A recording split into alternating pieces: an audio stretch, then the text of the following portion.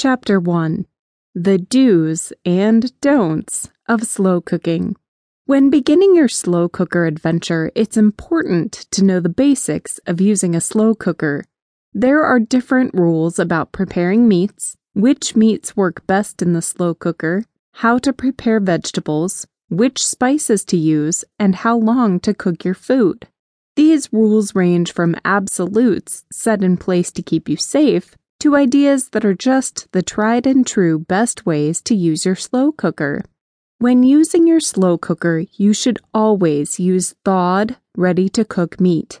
When cooking meat, you want to heat the meat to a minimum of 140 degrees Fahrenheit as quickly as possible.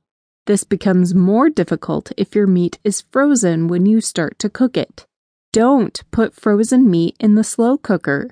Do thaw the meat overnight in the refrigerator. Keep the meat sealed or place in a resealable bag as it thaws, or for 30 to 60 minutes by immersing it in room temperature or even cold water. Do not use hot water to thaw your meat. It can create dangerous conditions that allow bacteria to grow. Using frozen meat means that your meat will retain a dangerously low temperature for too long.